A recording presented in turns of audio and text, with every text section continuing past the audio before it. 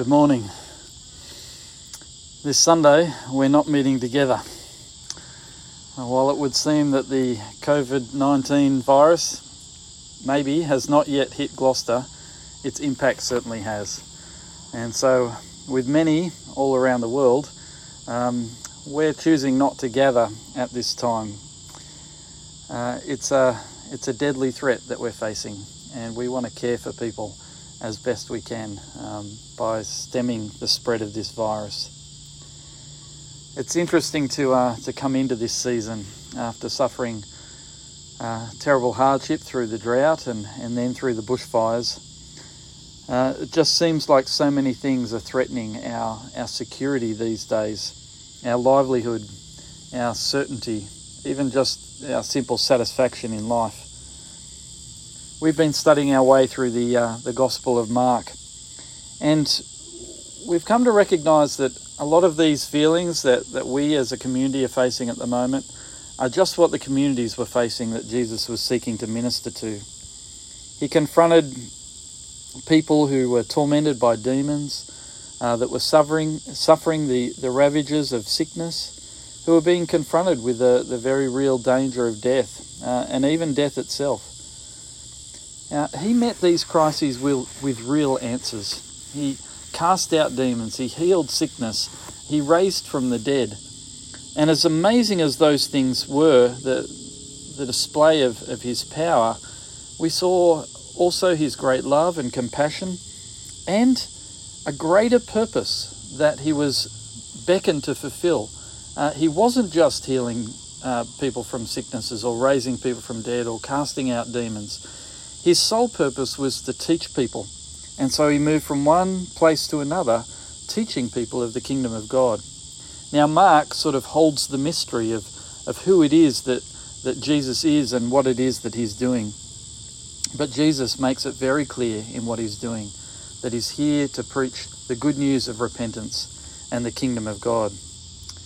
Now, you would think when you read of him being able to calm storms and raise girls from the dead and have people healed at just the touch of his clothes, that everything that he says would be easily believed by people. But it's just not the case. He performs all of these miraculous signs and tells people of the forgiveness that they can receive from God.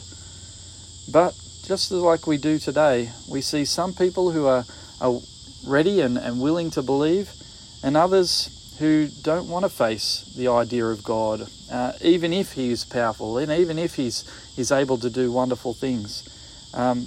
Jesus was rejected in so many of the places that he went, and we'll see that in our lesson today. And just like Jesus in the days that he was ministering, we will face similar responses today. When I welcome new people to our town, I love to bring them to places like this. The Buckets Ridge just gives a beautiful view of the town that we love and enjoy. And I love to talk about this beautiful place that I call home and the friendly people that are a part of our community. But some of the friends in the gospel that I've welcomed into this town recognise with me that it's a beautiful place, and the community is very friendly, and anyone will have a chat with you about just about anything. But there's people that still have a real resistance to the gospel and reject the God that we serve and reject the message of his Son. I can almost put myself in the place of Jesus coming into his own hometown. He's greeted warmly, the people are friendly, they're glad to see him, but it's not long before they change their tune. We're going to read this morning from Mark chapter 6. He went from there and came to his hometown, and his disciples followed him. And on the Sabbath he began to teach in the synagogue.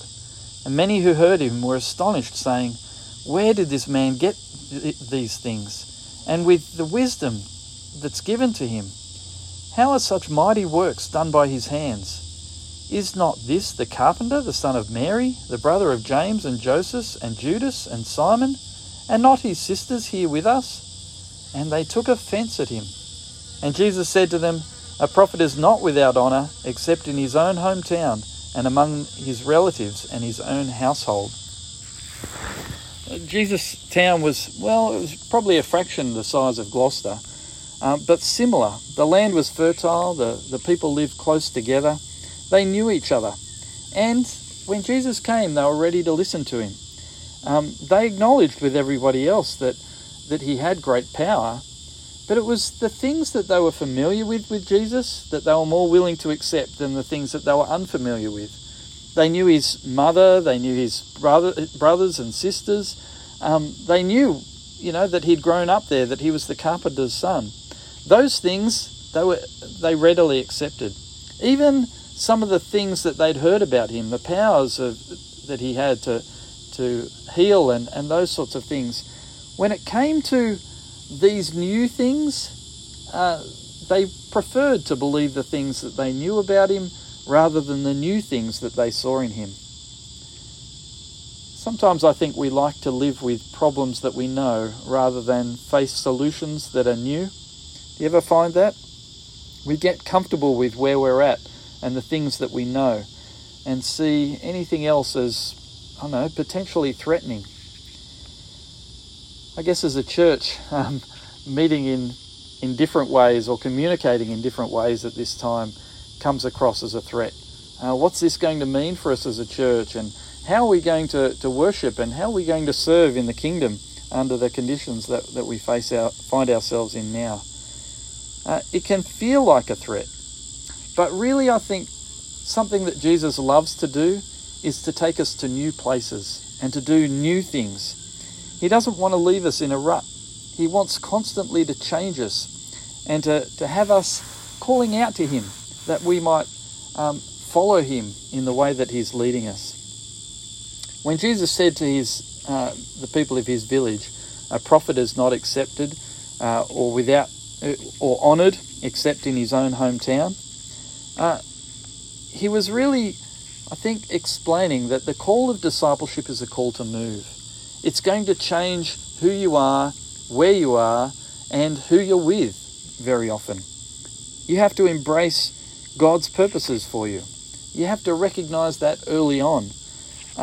You probably will face that very soon after making a decision to follow Jesus, even in the relationships that you have around you. Some of them, hopefully, will be transformed for the better. But others, we can expect, will go from good to bad. People will prefer for you to be the same person you've always been and deny any change, even if it's apparent to them, as a change that God might have brought. And so sometimes, sadly, we're forced into new areas and new relationships. But in those things too, I think we can trust that God is in control and it's part of his purposes for us. Because Jesus, after he's rejected in his home village, we read, he went about other villages, continuing to teach. And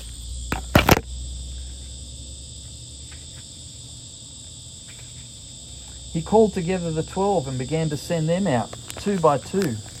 He gave them authority over the unclean spirits, charged them to take nothing for their journey except a staff, no bread, no bag, no money in their belts, but to wear their sandals and not to put on 2 tunics.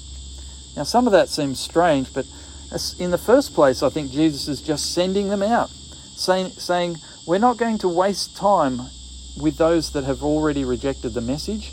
Now, that kind of sounds a bit, strange, like, why would you leave those who have rejected?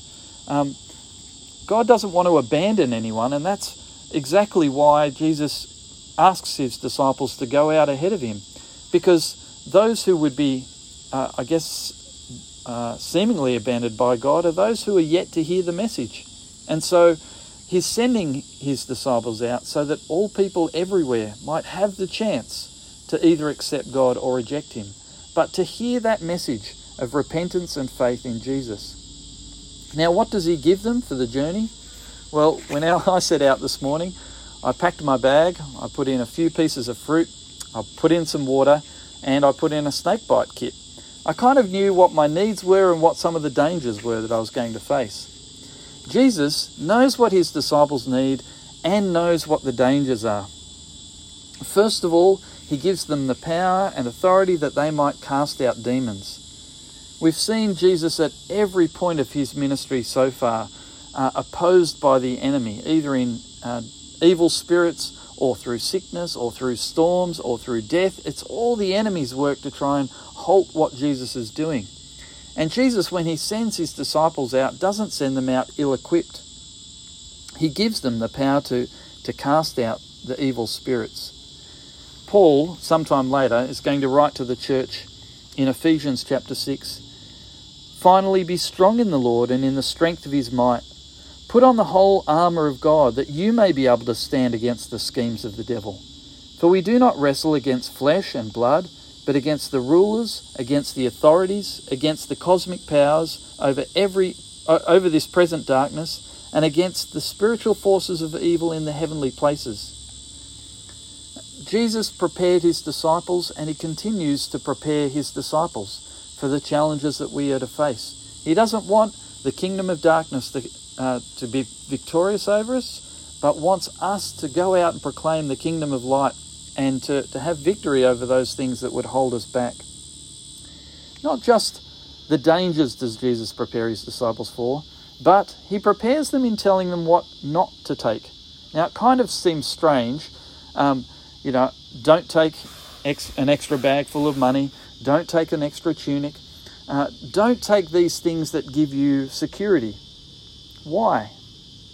I think because Jesus is reinforcing what he wants them to have that even the people in his own hometown lacked. He wanted them to have faith, to be able to go out on the road and know that God was going to be preparing for their needs, providing for their needs. There would be those that he would give who would be able to care for them, but even in the times where they were rejected, he wanted them to trust that God was in control. I think that that's a really important thing for us to understand at this time as well, because while we acknowledge that God is a God who provides for our needs, God also cares for us in giving us opportunity to grow in our faith, to recognise that we don't have to meet all of our daily needs every day, that God is there and he's caring for us. And particularly when we're continuing in his purposes, God wants to know that he is providing for us in every aspect. So the disciples went out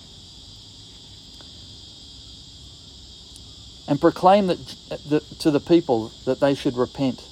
They cast out many demons and anointed with oil many who were sick, and he healed them. I wonder, what is it that we are to do in these times? If we're facing similar challenges ourselves and we see a world so full of brokenness, what is it that Christ is calling us to do? Well, I think it's the same.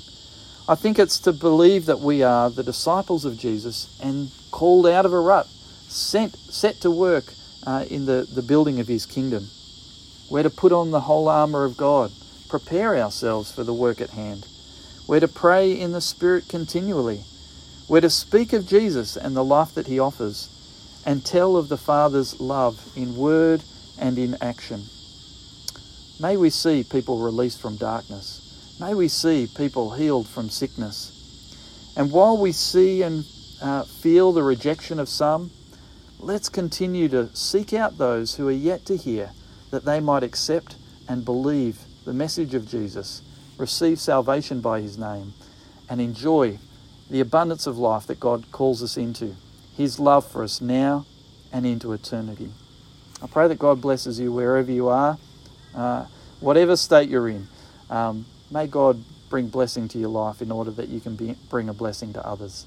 I look forward to seeing you again real soon.